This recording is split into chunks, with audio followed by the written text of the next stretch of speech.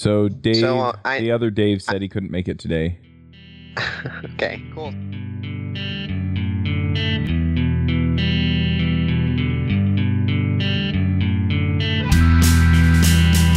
This episode is sponsored by Compose.io. Compose is a fully managed database hosting with extra security, scaling, and performance. Hosted on dedicated SSD servers, you can pick from 9 highly available databases: MongoDB, Elasticsearch, Redis. Compose Enterprise comes with easy scaling, which means you can add additional nodes at any time. It's auto-scaled resources like storage, memory, and IOPS, RESTful APIs, central console to manage all your deployments, and premium support with guaranteed response time and priority ticketing. With Compose Enterprise, you can free up your time to focus on building your app instead of managing your database. Check them out at enterprise.compose.com. And if you try Compose, you'll get a free special edition t-shirt. Hurry, quantities are limited. That's enterprise.compose.com. Hey everybody, and welcome to the Ruby Rogues podcast. This week on our panel we have Jason Sweat. Hello. Brian Hogan. Hi everyone. I'm Charles Max Wood from devchat.tv, and this week we have a special guest, and that's David Is it Hemat or Hemet? Hemat, yeah. Do you want to give us a brief introduction, and then we can dive right into our topic today?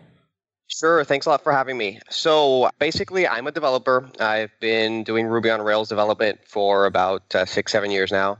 And I went to college in Dominican Republic. And when I graduated, I started working for some companies here locally. After that, I started working for some US-based companies remotely. And at some point, I realized there was a kind of gap that we could bridge. There were a lot of good developers here in the DR, really talented guys, excellent English and excellent skills. And they were doing fairly low-paid jobs here. And part of it was that they didn't have access to better opportunities. And by access, I mean these developers didn't have a way to reach these opportunities that we had abroad. And at some point, I had a friend who wrote to me, and he asked, "Do you have any developer friends that you might recommend?" I said, "Sure. I know a few developers. Let's talk about what you're looking for, and I'll sit down and I'll find somebody for you that's a good fit." And so I did. He started working part-time with this developer, and we realized there was an opportunity that we could turn into a company here. And so that's pretty much what we've been doing for the past 3 years. We have a number of clients in the U.S. and Canada, and we try to connect them with developers in Latin America. We focused on Latin America specifically for a couple reasons. One of the main reasons is time zone. So we're looking for people who are in the same time zones as our clients. We generally look between Eastern time and Pacific time, and Latin America is the perfect place to do that. Then another reason is that there are some cultural differences between developers and work culture in Latin America and in other parts of the world. One of the most common complaints that we had from our customers when we were talking about having developers abroad was, we've had different communication issues with them. We'll speak to the developers. We'll ask whether what we want to do is possible. Everybody will say yes, and then they'll come back a month later and nothing will be done. And yeah, and it's a simple matter of feeling uncomfortable with saying no or raising your hand when there was an issue. And these are all common complaints that we've had, and we've found that developers in Latin America have had a lot of experience working with US-based companies. The work culture that's been adopted by software companies in Latin America is generally a US work culture. So you'll get the same kind of behavior from your developers. They'll be comfortable raising their hand and saying, "This is a bad idea, we should talk about it." Or saying, I just don't understand. Let's discuss this before we move forward, which is something that we have seen that doesn't often happen in other parts of the world. That's not to say that developers in other parts of the world aren't great. It's just you have to learn how to work with them, and it's a little bit more difficult sometimes.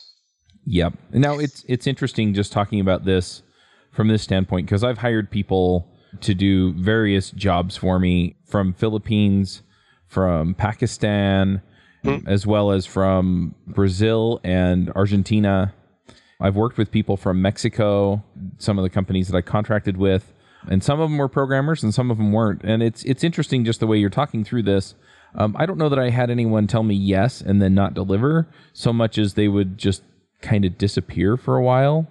Especially in Pakistan, India, and Philippines. It's like, hi, are you there? And then a couple days later, you finally get oh, sorry, I had this thing happen, or, we had a typhoon or something. But, some of these people, it's like, well, you don't have a typhoon every other week. So, Well, that's one of those indications, even if you, just for anyone that's a freelancer, it's one of those indications that maybe they're overextended. They've got a lot going on, and you're just not high enough on the priority list for them. That's usually how I read that, and that's one of those things that if you're working remotely or you're freelancing, it just always kind of comes back to the idea that staying in constant communication with the people you're working for is really important. And if you can't do that, maybe you're overextended. Right. So I think there's a few elements there. For sure, there are some environment elements that affect. So, for example, we have tried to work with people in Venezuela, which is in Latin America, and we have decided that it's, for the most part, not a good idea. And that's funny because I'm originally from Venezuela, but just the current political and economic situation there gives us a lot of trouble. There's, power outages, there's internet outages. And so we can't have somebody who's reliably working with us every day unless they, set up a system to work around those issues. And so I'm sure that there are some environmental issues that affect. But the other thing is that not all developers are good freelancers. In the sense that being a good freelancer requires a little bit of a different skill set. You have to be willing to communicate on time and adequately and say, look, I have a number of things that I have to do. I'll be able to get to your item in 3 days or in 1 week sometimes. And a lot of people just don't feel comfortable doing that. And the way we've approached this is that we're not necessarily looking for freelancers. In fact, most of our developers are not freelancers. They are people who have been working a full-time job elsewhere, and we've offered them a better opportunity.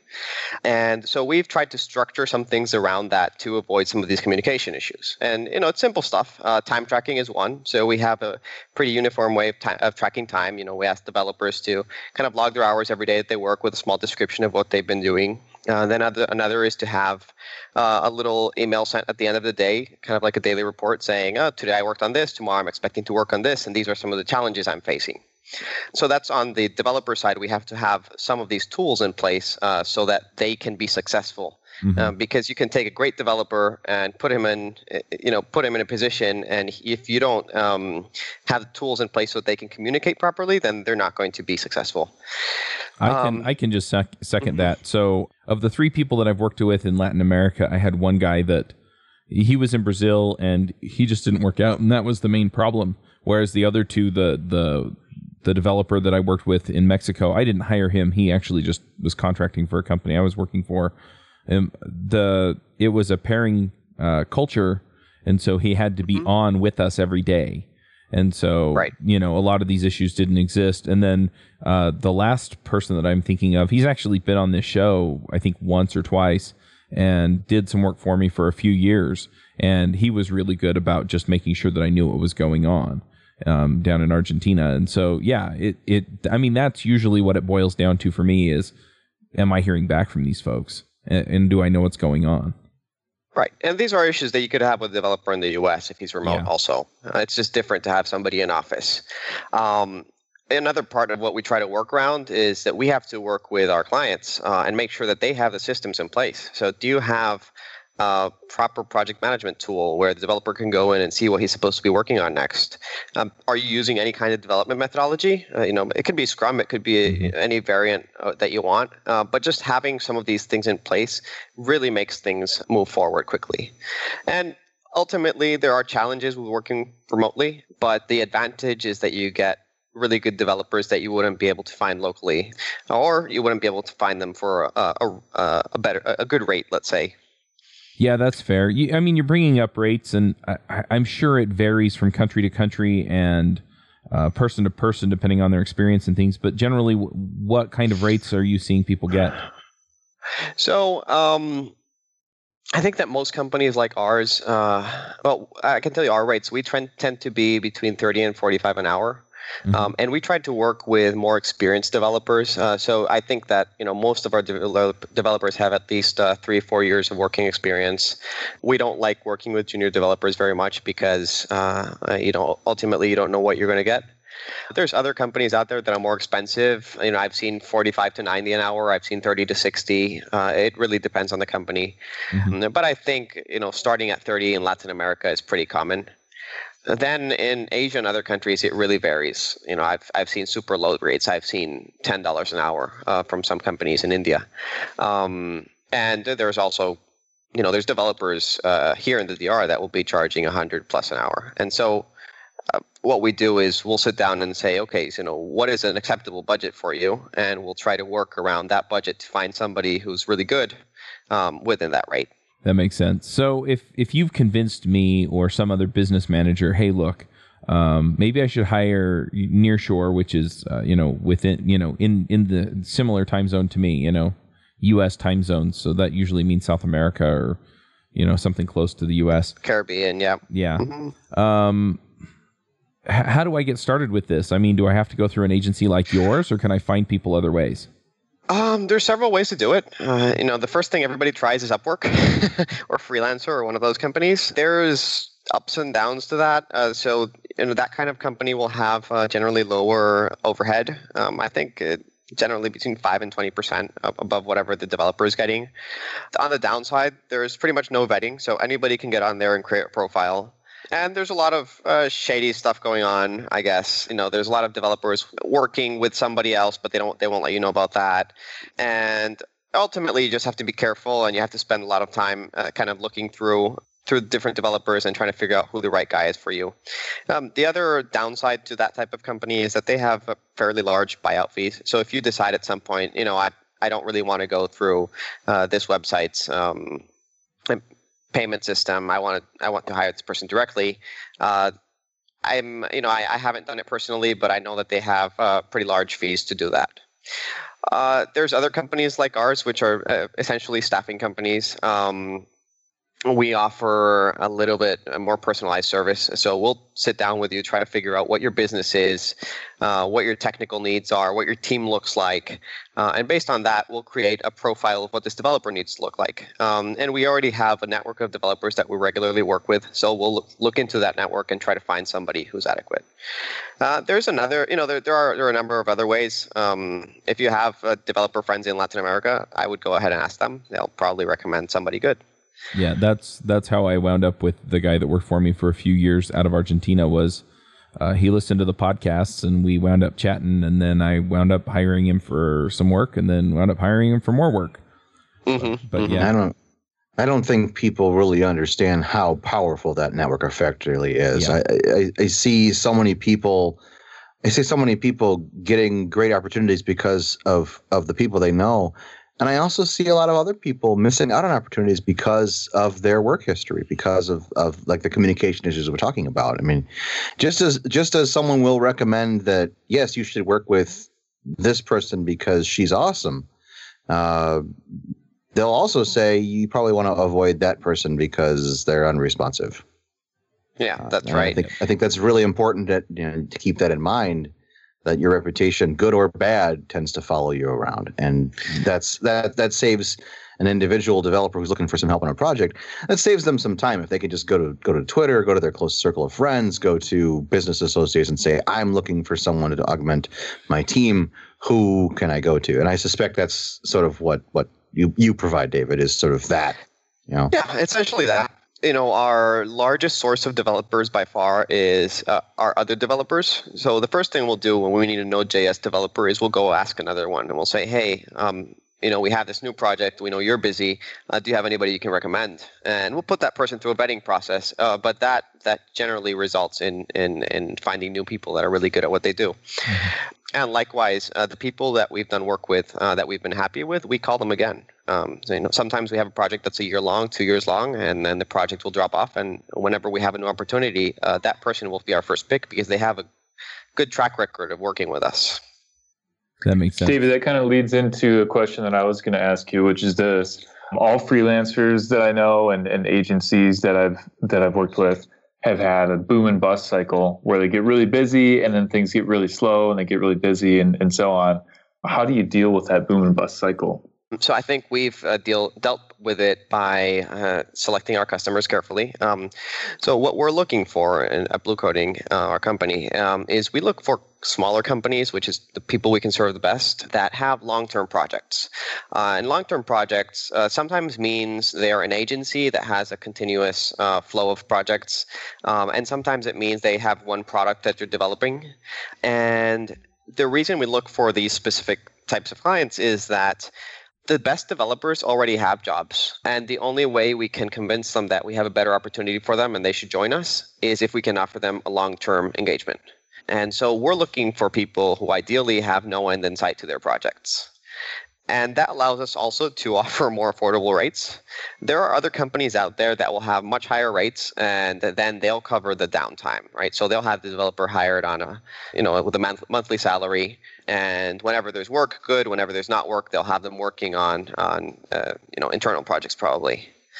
One thing that I'm wondering about, I mean, most of this conversation has been pretty U.S. centric, or I guess first world centric, where we're in a wealthy country and we're trying to offshore, maybe save a little bit of money and find opportunities to get high quality developers from a market that isn't as competitive or hard to find people in.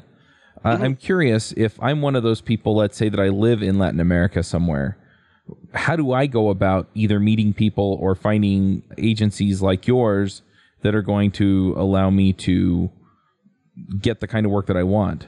Because Upwork, it seems like it's kind of hit or miss if you're going to find somebody that'll actually hire you.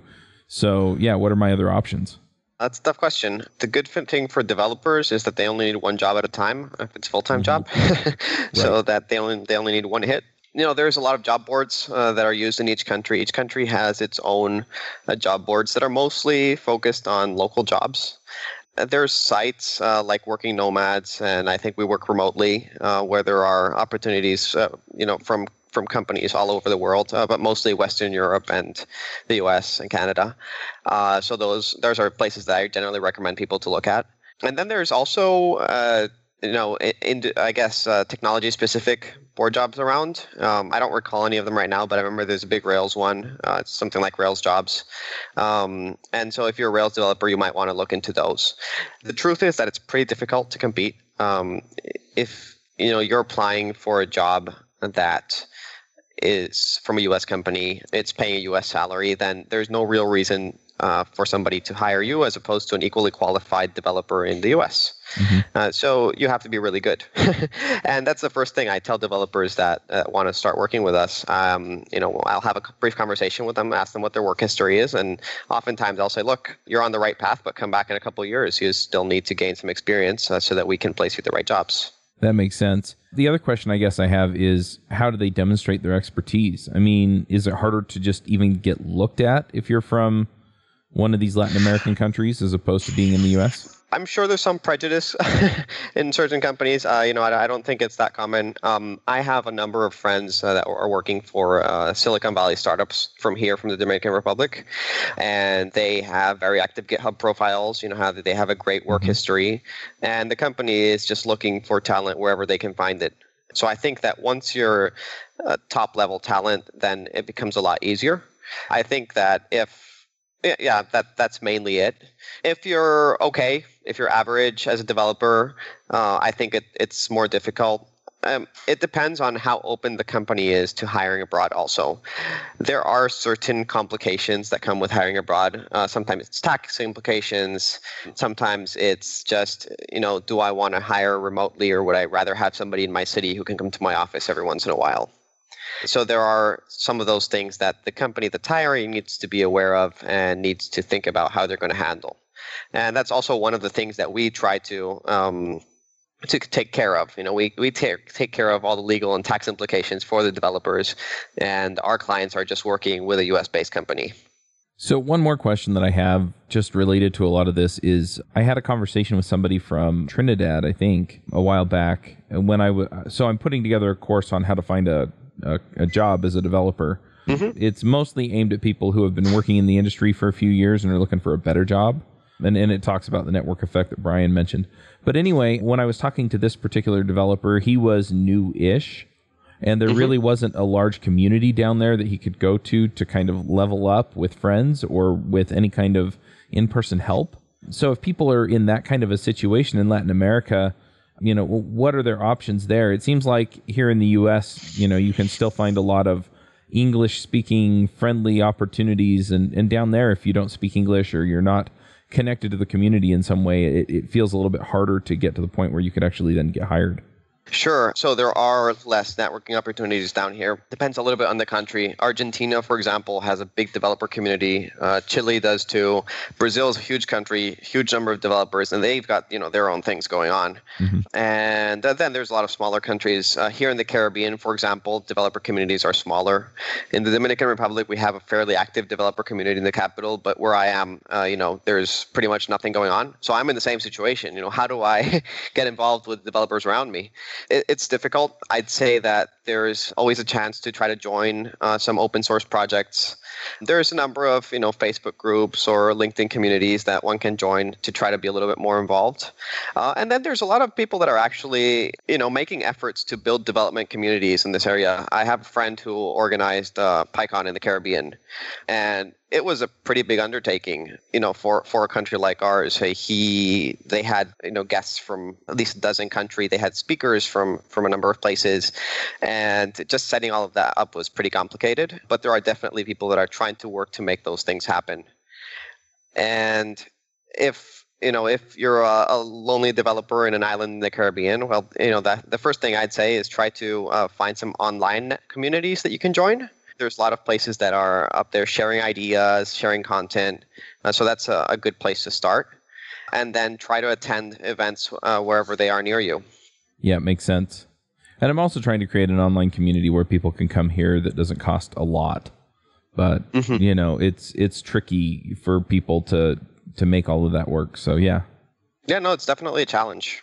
I don't know if I have anything else to ask you. Is there anything else that people don't think about when they start thinking about this kind of thing? Sure. There's a lot of things that they don't think about. Maybe I can bring up some of them.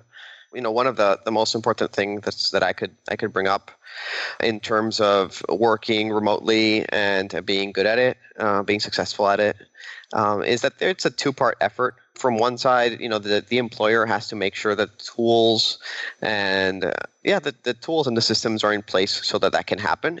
But developer can also request them. So there's simple things that you can do. For example, make sure that if you have an in-house team and then you have some guys working remotely, make sure that everything is written somewhere online. Right? If you use Slack, then write everything on Slack or write it on your project management tool, just because there's a lot of office talk that goes on, and then you leave some developers out. So you have to make those developers really feel like part of your team.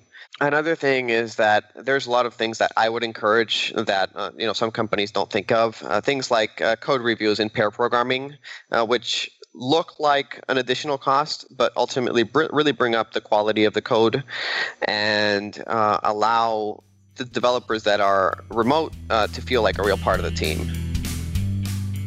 This episode is sponsored by Hired.com. Are you searching for a new job? That can be stressful, scary, and time-consuming. Pushy recruiters try to sell you on roles you don't actually want, and the job boards make you feel like you're throwing your resume into a black hole, never to be seen again. And sometimes you go all the way through the interview process just to find out at the very end that the salary, offer, or company culture doesn't match what you're looking for. Hired is the world's most intelligent talent matching platform for full-time and contract opportunities in engineering, development, design, product management, data science, sales, and marketing.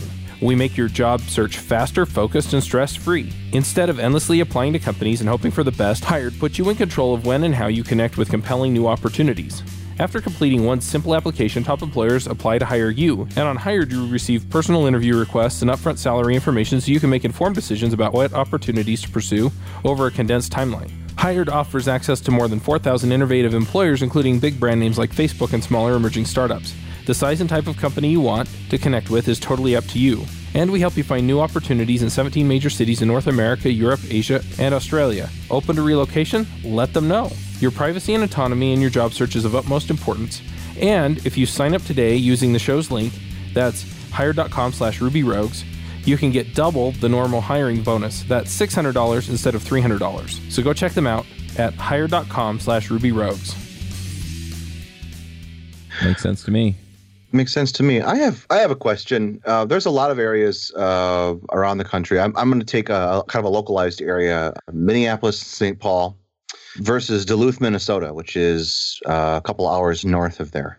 Mm-hmm. Hiring software developers in the Minneapolis and St. Paul area is it's expensive to hire local developers, and so some of the companies in that area they're doing something called onshoring, where they're essentially hiring people from Duluth and Superior, Wisconsin, and other smaller areas where the cost of living is lower. If that's an opportunity, if you have a company that's willing to hire a remote developer, what would come down to, and why would you choose to go with someone in another country as opposed to someone in the same country? I'm just sort of wondering, because I can think of a few reasons myself, but I'd love to hear what your experience tells you. Yeah. So one thing is definitely cost. What kind of rates are we talking about in Minneapolis, for example? What are your thoughts on rates? Well, it's funny when you say that you've got people that are getting that you've got people that are $35, $45 an hour, and if I do the math on that, that's around 90 or so. If you've got a full-time job, it's about $90,000 a year. In the United States, it's going to be 1099 work, so the person's going to be responsible for their own taxes. But that's still, you've got some developers working in the areas where I'm at. I'm in a town. I'm east of Minneapolis, about 80 or 90 minutes away, and the software development rates here are anywhere from $60,000 to $85,000 a year. That's what the salary is here. Yep. So it seems like you've got benefits involved in that too. So if you're hiring someone full time, but if you're hiring someone as a contractor, I'm kind of wondering. You're not talking about the $10 an hour, the $10 an hour rates. That some places charge. Yeah, you're talking about a higher rate. So it's a lot more.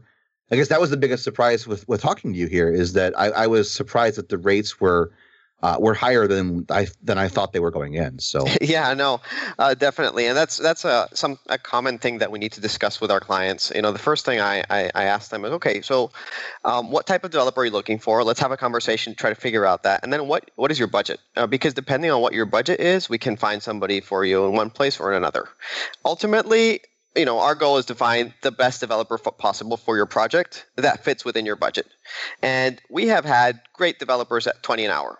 Really, really good guys. And then we've had great developers at 40 an hour.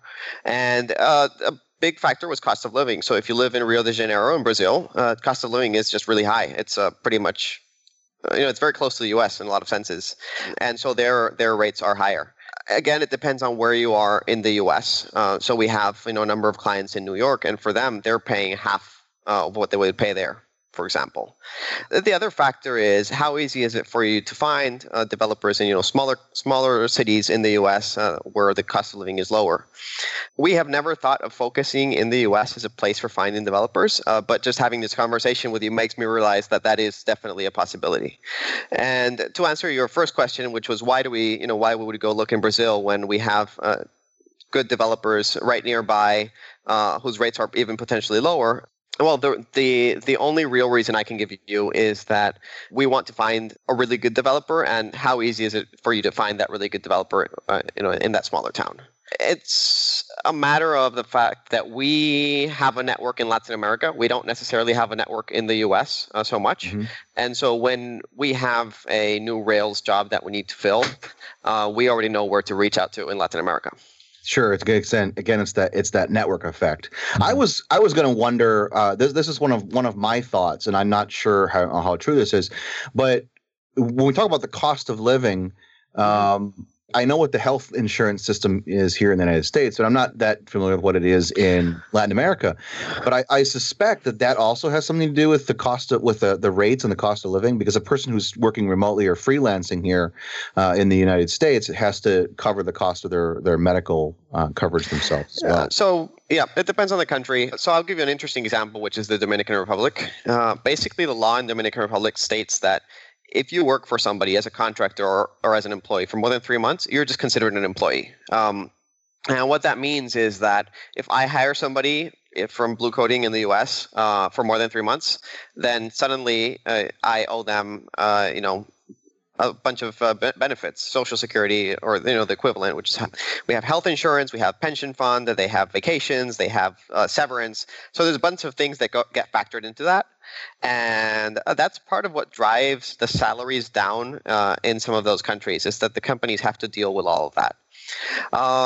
So it depends on the country how we handle it. Dominican Republic is a country where we'll potentially hire people directly as employees, and so they'll get a lower salary than they would if they were working as contractors, but they'll get all the benefits. And then there's other countries that just allow developers to work as freelancers for the long term. And what we need to ensure is that they're actually paying their taxes properly and they're reporting everything properly. Health insurance in Latin America tends to be cheaper. A lot of countries have either good public health or they have cheaper insurance plans. As you know, the cost of healthcare in general is probably lower, so the health insurance is cheaper in general. But there's a lot of things to consider. There's taxes, there's vacation time, there's all these things that a contractor in the U.S. would have to consider too. I want to bring something up real quick, and I don't want to take us down a rabbit hole with this, but I do want to mention it. And that is the distinction between hourly rates and annual salaries. Because a lot of people will think like, okay, if I'm making $100,000 a year, that's $50 an hour times 2,000 hours in a year is $100,000 a year. And I think I've heard, actually, Chuck, I think I've heard you talk about this on the Freelancers show some time ago, how people come up with their freelance rates that way. But it really doesn't work that way. Because if you charge $50 an hour as a freelancer, you're not going to make $100,000 a year, because you don't get paid vacation, and you're not going to be steadily utilized your whole entire time. And so really you're probably going to make something more like $50,000 a year if you charge $50 an hour. So that's like from the freelancers end. And then from the employer's end, I don't know this because I've never been on that end, but I understand that your fully loaded cost for an employee is probably going to be closer to twice that employee's salary. And correct me if I'm wrong, if anybody knows better. Yeah, it's closer to about 40%. In most cases. But I mean, when I threw out the number, I was doing that math in my head. I was doing it based on the fact that David was talking about bringing people onto a project for full time. And that becomes tricky because to Jason's point, I think it's really important that everybody who's thinking about going into freelancing keep that in mind, because if you do the math as I did in my head and the math that Jason suggested, you also have to think about the fact that you're lucky to get, if you're freelancing, because I've done this before, you're lucky to get a full day. You're lucky to get 4 hours of work done, because the other 4 hours you're chasing down billing, you're doing invoicing, you're doing some marketing, things like that.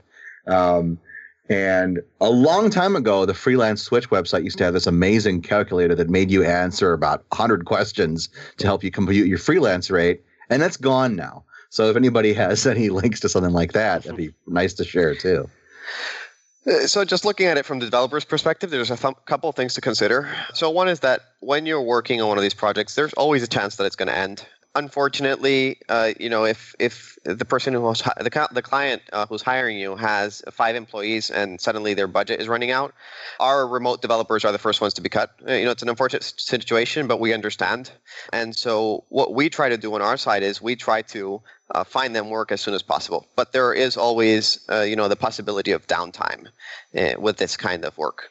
The other thing is that they're covering all of their benefits. So a lot of companies in the U.S. will give you different benefits. Sometimes it's vacation time, it's good health insurance, and there's a number of things that do add on to the total cost of having an employee. Here in Dominican Republic, we've calculated about 50% above whatever we're paying the employee. And there's different ways to do it in the U.S. depending on what kind of benefits you're giving. And then there's other things to consider just with remote developers versus on-site, office space, equipment, all that kind of stuff. So one thing that I'm wondering about, and Jason actually said this was his question, but I'm going to ask it anyway. What kind of companies are typically looking for this sort of solution to their staffing problem? Well, I can't tell you what kind of companies. I can tell you the ones that we've worked with at least. Okay. And I'm saying I can't tell you which kind of companies because we haven't had a lot of experience working with medium to large companies. Most of our clients have been smaller companies. And there's some common things that I've seen most of them have. They're usually 1 to 20 employees, I think. They have a lot of work, development work, long-term development work. And we found that there's generally 3 sectors. One is companies that are not tech companies, but that do have an important tech component to them. So, for example, we have some clients that are online shops, and they have probably a team of 5 that manages everything, but they don't really have an in-house developer. And so we kind of provide them with somebody who can be their CTO and developer at the same time. And that requires, a type of developer that has experience understanding things from the business perspective. Then we have some clients that are digital agencies that just have a lot of work coming in. And so they have enough work where they can move a developer from one project to another with pretty much no downtime. And then we have a number of clients that are startups or actually established companies that have software or are developing a software product. And need to maintain it in the long term. And most of these are, companies that have been building their product for at least a year or two, have a roadmap of how to get where they're looking to get, and are self-funded. We have had some companies that weren't self-funded, that weren't bootstrapped, but those are always kind of dangerous because they tend to hire 3-4 developers and then their money runs out and then they have to cut down. So we're trying to avoid that kind of situation, if that makes sense. Mm-hmm. Sorry, I stole your question, Jason. I'm very upset, and you and I are going to have to talk about this later. Jason, I think you wanted to know how we find clients. Yeah, but Chuck stole my question, and then I told a joke that nobody laughed at. No, but actually, I wasn't answering that specific question. I think Chuck asked me what type of companies we're reaching out to. Okay. Does that make sense? Yeah. To how we find clients. I'm off the hook. It's a mixed bag. We're still trying to figure out in long measure, but one of the main ways is references. In general, the people that we've worked with have been very happy with our work. The thing that's most important to our credibility is how well we vet developers. And so we've had to say, we don't have a developer for you. We're sorry. Go look somewhere else. And the reason is that we'd much rather do that than introduce somebody who is not a good fit for the project. Once we do that, we're in trouble. So we've had a lot of references. A lot of it has been networking, different conferences, different people we've met online. And then we've also done some cold calling, which has been successful sometimes and not so successful other times. I'm sure you guys have all received tens of emails from companies in India that are looking to do the same thing as we are. I feel that we are offering a high quality service, but it's hard to convey that via email. So I think that a lot of our clients now are just coming through friends. Makes sense. So if there's a company out there that wants to hire Latin American developers, or on the other end of things, if there is a Latin American developer who thinks that you might be able to help find them work, what do you recommend? You can go to our site, www.bluecoding.com. Blue as in the color. We have a little section that says join the team if you're a developer, and you can drop us a note if you're looking for a developer. Either way, it all starts with a little conversation. So if it's a developer, we'll receive their CV. We'll have a little chat with them and see what they've been doing and what they're looking to do. If we have a position available at the time where they might be able to be a good fit, we'll put them through a vetting process. And if we don't at that time, then we'll add them to our database of developers. And we kind of tag them with the technologies that they work with. And so once we have a project come in, then we'll look them up and give them a call, see if they're still available, and try to put them through the vetting process. If you're a company that's looking to hire developers, it's fairly simple. We want to have a call with you and try to figure out what you're looking for. And, that means what are you building? What industry are you in? What does your team look like? And what difficulties you're facing? We've had clients come and ask for developers, and they actually didn't need them. What they needed was a better project management process. So we'll try to help them figure that out. And if we determine that you actually do need a developer, we'll try to figure out what that developer looks like. What his skills are in terms of technologies that they're going to be using, in terms of seniority, what kind of people skills do they need, and we will go and find somebody who has those. We put everybody through an extensive vetting process, and the vetting process is a number of interviews, some of them technical, some of them not. But ultimately, we want to introduce 1 or 2 developers max, and we want to say, look, these are the 2 guys that we think might be a good fit for your project. Let's have a conversation with them. Once our clients meet these developers and are able to have a little conversation with them, we want 2 things. 1, we want the clients to feel comfortable with the developers. Is this somebody who you would like to work with? And the second thing is we want the developers to feel comfortable with the clients. So it's a 2-way street. We've had developers back out of deals because they didn't feel comfortable with the opportunity. And that wasn't going to work out with us because ultimately we want these to be long-term relationships. We're not looking for 3-month projects. We're looking for long-term ones. Mm-hmm. All right. Well, let's go ahead and do some picks. Dear Ruby developer, are you sick and tired of working on crappy old legacy code bases? There's got to be a better way. If you want to get a better job, here's what you can do. Find a technology that's really in demand, build a side project using that technology, and then use that side project as experience to get your next better job. I've done this myself several times. It definitely works. What I think is a really good technology to learn right now is Angular. Angular is really in demand right now, and it's not going away anytime soon. I have a free guide to getting started with Angular and Rails at angularonrails.com/rr. Good luck and enjoy this episode of Ruby Rogues. Jason, what are your picks? Okay, so I have one single pick, and it is, I'm just reading the description on Amazon, Samsonite Colombian leather flap over laptop messenger bag. It's the laptop briefcase I bought recently. I had just been lugging my laptop around in a backpack for a long time. And since I'm not in high school anymore, I thought maybe I should have a grown-up bag. And so I bought this online, and it's been really great. And I'll probably have it for years and years to come. Definitely worth the money. So check it out. Nice. I have a really nice bag like that, but it started to give me shoulder issues, so I had to switch. Same. I went back to the backpack for that same reason. I had a nice shoulder bag. It looked all professional. Now I look like a guy who's trying to crash a high school or something like that. Yep. So, do you have some picks for us, Brian? I have one pick as well. I have that MacBook with the touch bar on it, and I'm one of the rare people that enjoys that touch bar because it actually does something for me, because I'm using an app that I've used for a long time called Better Touch Tool. Better Touch Tool is great because it lets you do keyboard shortcuts and mouse gestures and things like that.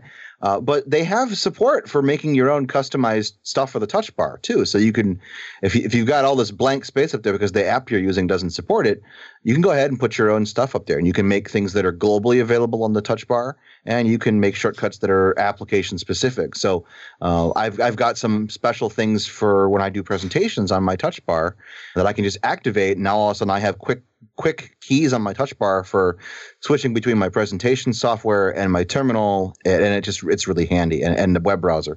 And so it's just really handy to be able to take control over that thing. And I think it's if you find yourself with one of these laptops, maybe from work, or maybe you bought one because you needed an upgrade and you're just not getting what you need out of the touch bar, check out Better Touch Tool. There's a nice trial for it. The application is not that expensive, and it's incredibly powerful when you dig into it. I'll admit to having been a little bit skeptical of the touch bar. I'll jump in with a couple of picks here. So things are picking up a little bit with the show, and I guess I ought to talk about this at some point on the show. So if you've been listening to Ruby Rogues for a while and you're subscribed to the RSS feed, you'll notice that I have spun up a new show called My Ruby Story, and I've been putting it on the Ruby Rogues feed. In fact, if you're paying attention in your podcast app, it actually now says All Ruby Podcasts by devchat.tv. So hint, hint, I'm working on another one. Another two, actually. So, kind of keep that in your head. If you want just Ruby Rogues, you can actually go subscribe to Ruby Rogues only. If you want just the My Ruby Story, then you can go check those out as well. And yeah, all of that's going on. One other thing that I'm going to pick here really quickly is something that I've been working on. And I owe a little bit of an explanation to the audience with this. I was going to put on a Ruby Remote Conf. I think it was next week or the week after. and I had a bunch of stuff come up. I couldn't quite line up all the speakers that I wanted. And then I ran across this format for online events. That's the online summit. And I really like the idea. So if you were planning on attending Ruby Remote Conf, of course, this will probably come out after the conference was supposed to be held. I'm pulling together Ruby Dev Summit or Ruby Developer Summit. You go to rubydevsummit.com. A few things that I've changed. One is that it's free to attend. The Ruby Remote Conf would have cost you, I think, $100 or something to attend. You can get an all-access pass that gets you into the Slack room, and I'm going to have some bonuses for that. And you'll get the recordings down. You can download the recordings after the conference if you would like with the all-access pass. But if you want to just attend, you just put your email address in, and you'll get emails about speaker announcements and reminders to show up when the talks are. So I'm super excited about that. I'm going to run it for a week. It looks like the third week in October. Two of the keynote speakers that I'm talking to right now, I may have to move it back a week. So it's either going to be the 16th through the 21st or the 23rd through the 30th or something like that. So anyway, keep an eye out for that. Going to have some awesome speakers. I'm reaching out to them right now. Yeah, I'm super excited about it. So go check that out. And then also Ruby Rogues Parlay. I've moved it over to a Slack channel. I don't quite have enough people to start paying people to come and do presentations for us yet. But as soon as I have 20, 30, 40 people in there, paying $10 a month, I'm going to dedicate most, if not all of that money, depending on how much it costs to get somebody to come talk to us for an hour, to come speak to us. So, I'm hoping to line up some folks and see what we can make happen that way. So definitely go check those out. I know that I've talked a lot about my own stuff here, but yeah, that's kind of what I've been working on in the meantime for everybody here.